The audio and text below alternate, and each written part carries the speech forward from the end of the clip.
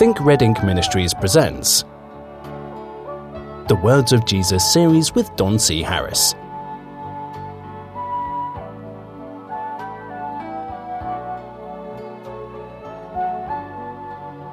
Hello, my friend, and welcome once again to the Words of Jesus series. I'm Don Harris, your host, and I'm glad to be here, and I hope you are too. If you're having as much fun as I am, you're having a lot of fun, because this has been a part of my life for a good long while, and it's not worn out yet. As a matter of fact, it's one of my favorite things to do, and that is to get to know my Lord that leads me and guides me from the inside up.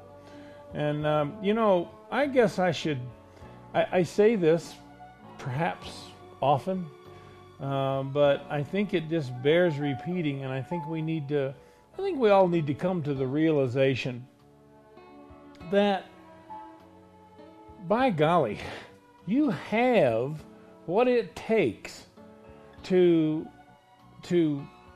set up, maintain a relationship, a communicative relationship with God, that He can actually be a part of your life. There is nothing in your life more important. And it doesn't matter what kind of tragedy you have going on. It doesn't matter if you won the lottery last week. There is nothing more important to you than guidance from your God. And I think that when I talk that way, or when I mention these kinds of things, that there's a sense of incapability. There's a sense of I don't know that I can do this. I need help. I need a preacher. I need a priest. I need a rabbi. I need somebody to guide me. I told you the story when Philip found the Ethiopian eunuch on his way home from, I'm assuming, some feast that he'd attended there in Jerusalem, and evidently this Ethiopian had enough money to purchase a scroll, and he was reading it as he was plodding along in the chariot there, in his little carriage or whatever it was. And Philip asked him a question that I think a lot of us are afraid to answer. Can I dispossess you of that fear today? Philip asked him, do you understand what you're reading? And the man answered, how can I? Except some man should guide me. Now look, I know we need men in our lives to help us get along and to show us the way and to perhaps explain things. How did it say it about Apollos? It said that they took them aside to explain the way of God more perfectly. We all need this from our friends. We need it from the people that we trust, from the people in our life that have perhaps mature relationships with God. But I just feel like that in the day we live in today, there's kind of an expert mentality. I don't know if you've been to the doctor recently, but I could be wrong, but I don't know of a general practitioner anymore. Every time you have something, I guess a GP, only thing he does is refer you to a specialist. And I don't know, we tend to have an idea that things can be so complicated that no one man could know it all. And of course, that's true. But I want you to get confidence in your ability to hear, to understand, and get yourself a track record of obeying what you hear the Lord tell you to do. Once you have that track record going, once you've heard His voice, nothing else will suffice. Nothing else is going to work in your life other than hearing His voice. Nothing. Nothing in your life is more important. It doesn't matter if it's something wonderful or if it's some horrible tragedy. I'm telling you Nothing in your life is more important than you to hear God's voice. I'd love to talk about these kinds of things, and we do on our radio show from time to time. We take subjects like this and talk about it, especially like meditation. Today we're going to be talking about fasting. And there are certain things, certain operations in the Christian's life that, well, frankly, they don't understand. It's not been a part of their life, and they wonder where it fits, or they do it incorrectly or improperly, or they do it with, just reckless abandon.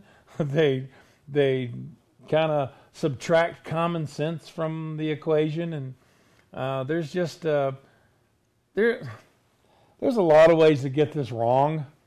But here's something you should know. There's a lot of ways of getting this right.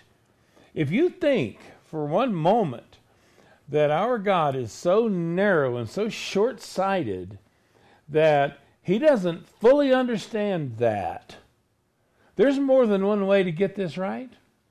You're missing this thing altogether. It's not like there's a line and a road of perfection that either you're in it or you're out of it. This comes from that sin every day idea. This comes from that, we can't help but be, we sin because we're sinners, or we're not sinners because we sin because we're sinners. All these little cliche and little trite sayings that we throw back and forth. I think what they do is they eventually build up sludge in this pipe between us and our Father, and it's just unnecessary. Here's something you should know. You can be absolutely right where you're supposed to be with God and still have imperfections in your life. I always relate it to tuning a guitar. When you tune a guitar, you don't tune all 6 strings at once. You tune a string at a time, and depending on the way you tune a guitar, I don't know if you're a guitar player or know anything about it, but there's a way of tuning the next string according to the one you just tuned. There's also, tuning by a pitch pipe or tuning by an electronic device that you can choose whatever string you want and put it, dead on accurate. Well, I think what happens in the Christian's life is that we do have foundational strings that we have to tune. And if you insist on tuning the rest of the guitar to that string, you're going to let me wear this metaphor out, I'm sorry. But if you insist on doing that, and I think that's a common way of people, setting things up in their life. If your foundation is not correct, if that first string's not correct, you're never going to be where you need to be. I happen to believe there's truth in that. And, there is a fundamental, or should be, a fundamental understanding about the God we serve. And I think it demands that we consider this. Not so much about what he looks like, or what his voice sounds like, or any of the other, silly notions that we can get about him. But who is this character? Who is this fellow running things? What's he all about? And, you're going to probably be surprised as time goes on how many things that, he really is just absolutely indifferent about that you thought was sin. And there's a lot of things in your life that you're indifferent about. And he's really excited about the fact that you're not doing what he said. And unless we get these foundations correct, you're going to have trouble the rest of your days trying to make sense of all this. Here's something you should know about your Father. There's a lot of ways of doing this right. You can be right and still be wrong because we're just tuned one string at a time until it all comes together and all of a sudden we're making music. It's just it's a wonderful thing to realize that you don't have to get it perfect to be absolutely right. One of my favorite revelations I received from him was, you hear me teach if you've listened to this ministry or used read or listened to the materials of this ministry. You know that I believe and teach that in these last days that God, not Satan, not some president you don't like, not somebody that's not of your political persuasion, not some wild preacher, not some whoever you want to pick, some satanic being, but God himself is going to send to the earth a strong delusion. Why would he do that? Well, he says so, that they all might believe a lie and be damned. Do you hear that coming up inside you? Not my God, not my Jesus. Do you realize you better give a whole lot of thought to your God and your Jesus? Find out where he came from. If you find that the words in Scripture, the inspired words of the prophet, the inspired words of our Lord Jesus Christ, they don't fit the God that's in your brain, buddy, you're trying to tune this guitar string by string, and the foundation's off. It's off. Most important thing we can do is get to know the character of our God. Do you know that was the whole purpose and what Jesus Christ came to do on this earth? That was his purpose. That's what he came to do. And mostly what I hear, God's not our enemy. We are at enmity with him. We have there is friction between us, but it's mostly our sin. It's mostly our problem. And not only does he insist that we fix this, he insists on helping us do so. Today we're starting in chapter 14 on our little book called The Words of Jesus, and this is Jesus explains his attitude on fasting. The disciples of John the Baptist and the Pharisees came to Jesus, troubled in their hearts, asking, "Why do the disciples of John and of the Pharisees fast, but thy disciples fast not?" Jesus replied, "Can you make the children of the bride chamber fast when the bridegroom is with them? But the days will come when the bridegroom shall be taken away from them, and they will fast in those days. No man putteth a piece of a new garment." Before I get into this next idea that he's going to expound upon, let me back up here and just say that if there's ever a descriptive phrase to talk about the situation we are in right now, I think it's contained in two of the teachings and or parables that Jesus taught. One of them is this right here. When the bridegroom was here, the need for fasting was just not in anybody's mind. What was in our mind?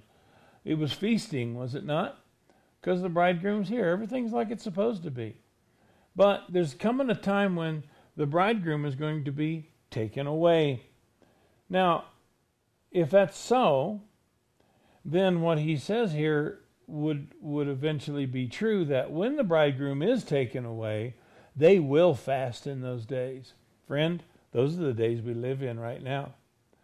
And doubly so if you happen to be of the belief, as I am, that we're living in a time now that Jesus, in one of his parables, said, our Lord delays his coming.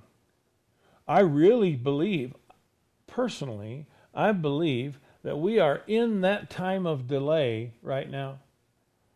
I think that the coming of Christ has been delayed. Why would he delay it? Well, do you know who he is? Very much like what we were talking about when we opened the show. If you don't know his personality, if you don't know his attitude, about the redemption of mankind, you can get that answer wrong. You can get it wrong. If you feel like he doesn't care, that he is essentially apathetic to whatever's going on the earth, or, as they said in the 60s, that he's dead, or that he's just essentially non-existent, essentially just doesn't care, essentially doesn't actually do anything in anybody's life. If you are of that mindset, when I say, why would the Lord delay his coming? The answer would be, because he doesn't care. But if you believe that he loves us, and you believe that he does have our best interests at heart, and he is working on a plan of redemption, if all these things are true, then when I say, why would the Lord be delaying his coming? You're going to have to answer, because he loves us. Do you know the Bible will agree with you if you say that? He said it's the long suffering of God that he waited in the days of Noah. It's the long suffering of God that he waits in the day that we live in today. He has incredible hope about our future that, frankly, I don't share. I just see it getting worse and worse and worse. I don't know how we could pull out before the end of my lifetime. So you find yourself saying, as you've heard written in the New Testament, and many preachers say, even so, come Lord Jesus. And again, they don't understand who they're speaking to. The prophet said, a man who desires the day of the Lord lacks understanding. I really think that our whole idea of his coming is skewed by our goofy religion, and that we have ideas that have no basis, no scriptural basis, no backing, not even in the realms of logic and solid thinking, clear thinking. It's almost like we don't care. It's almost like it's a fairy tale. What damage can you do to a fairy tale? This is so sad, because that's not the purpose. That's not the plan. That's not the way this is supposed to work. So if we do have his attitude about this, and we do understand the prophet when he says a man who desires the day of the Lord lacks understanding, perhaps there's some things you don't know about the day of the Lord, and we're going to talk about them. Because, Jesus made a comment. Here's something for you to think about for the next few months. Jesus made a comment one time. He says that when the Son of Man comes through the clouds, all the tribes of the earth will mourn. Who is that? Who is that that's mourning his coming? You think you're going to have a party? You think you're going to be dancing around and, just hollering and flicking your bick and waving and singing songs when he comes back? It's something to think about. And if you look at your life realistically, you may find that perhaps there are some things that we need to be concerned about, which is always the case. Well, it is. You're talking about a God that wants more for us than we want for ourselves. We're just fine. Give me something to eat. Give me a nice TV show to watch and a warm bed to sleep in. And, that's about all I need. Well, what are you doing about your own self-fulfillment? Are you going to die the person that the Lord wanted you to be when he created you? Are you going to... there's people that have intention on dying... they were born a woman, they intend on dying a man. I don't know. I don't understand that, but there's people that, they think that makes sense. And there are people who believe that comfort and having everything you want is the will of God for their lives. I'm going to tell you what the will of God is for our lives.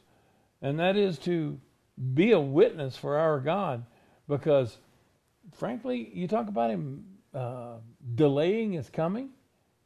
What if he's delaying his coming, waiting for your neighbor who lives, over the fence from your house to see an example of a true Christian? Are you holding everything up? All right. So Jesus is talking about fasting and saying that when the bridegroom is with the bridal party, that there's no fasting going on, but there's coming a time when it will. We are going to, as we continue talking about this, talk about what exactly fasting is and why a person would or should do it. And there's a lot of concepts in the psyche or the mind of most Christians. It's just wrong about this, and you can actually do yourself damage. There's also people who feel like this is it's an ancient idea. It's really not for us today. There are people who feel like if you can't fast for 40 days, that you're just not spiritual enough. There's all kinds of ideas about fasting. We've had the church in our lives for many, many years, and many of us still wonder about death, and we wonder about being so helpless and living through bad times and not knowing what to do and trying to make decisions in life. And it seems like nobody even tells us how. Frankly, I think it's because a lot of them don't know. Now, he talks about they will fast in those days, and I guess the main point I want to get across to you is those are the days that we're living in right now.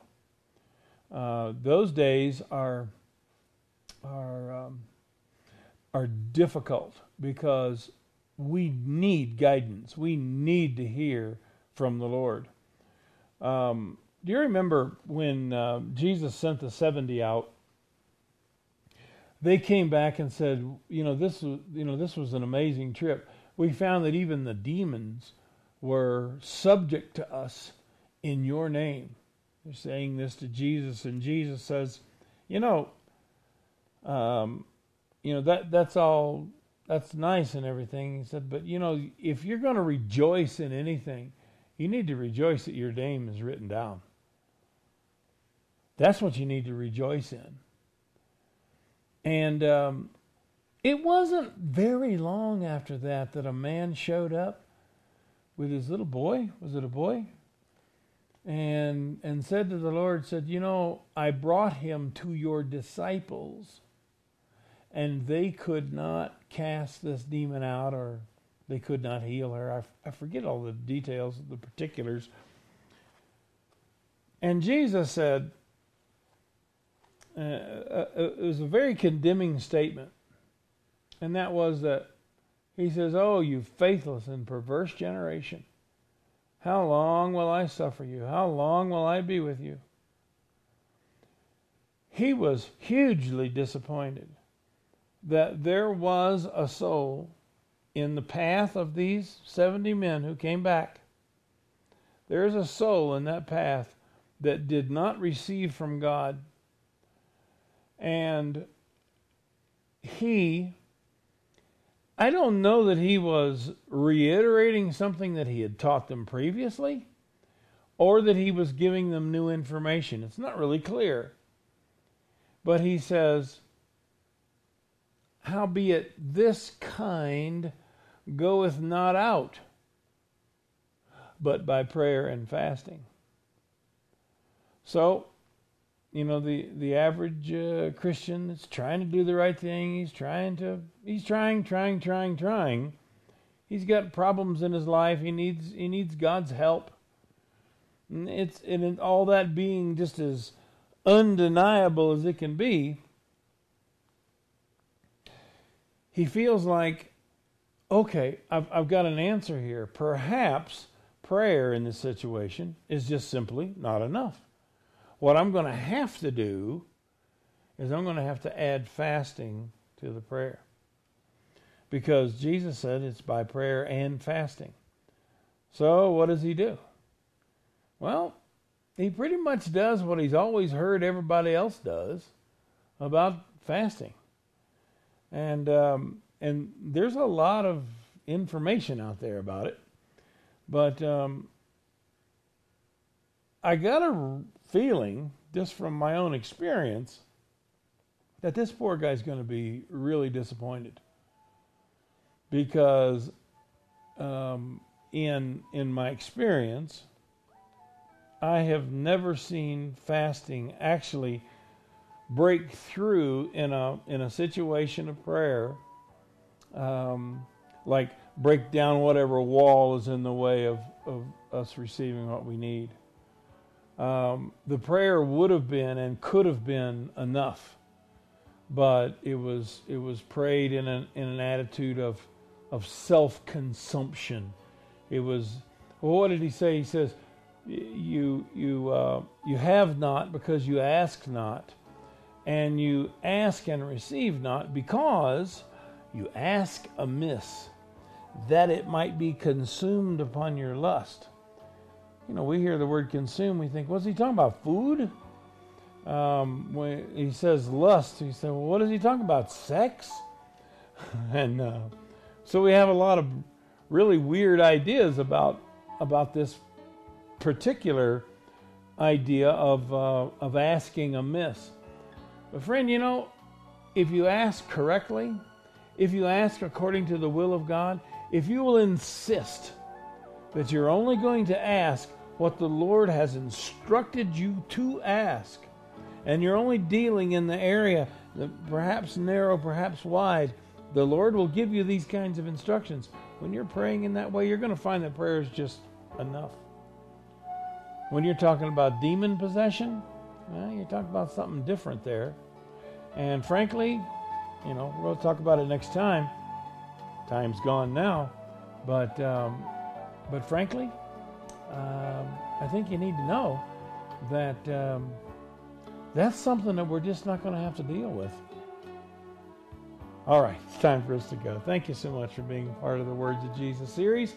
Hey, I want to hear from you. If you'd like to write to me, I would love to get an email from you. You just simply write to Don at thinkredinc.com. I'll get your email.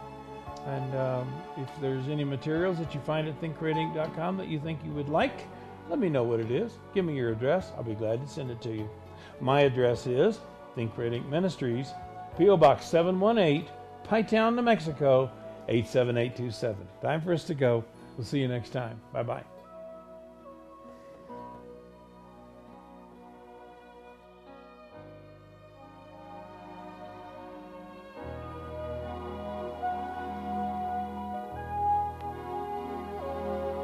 You've been listening to Don C. Harris of Think Red Ink Ministries.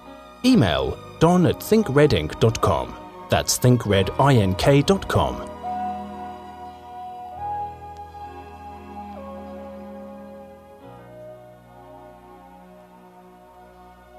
Join us again for the next episode in the Words of Jesus series.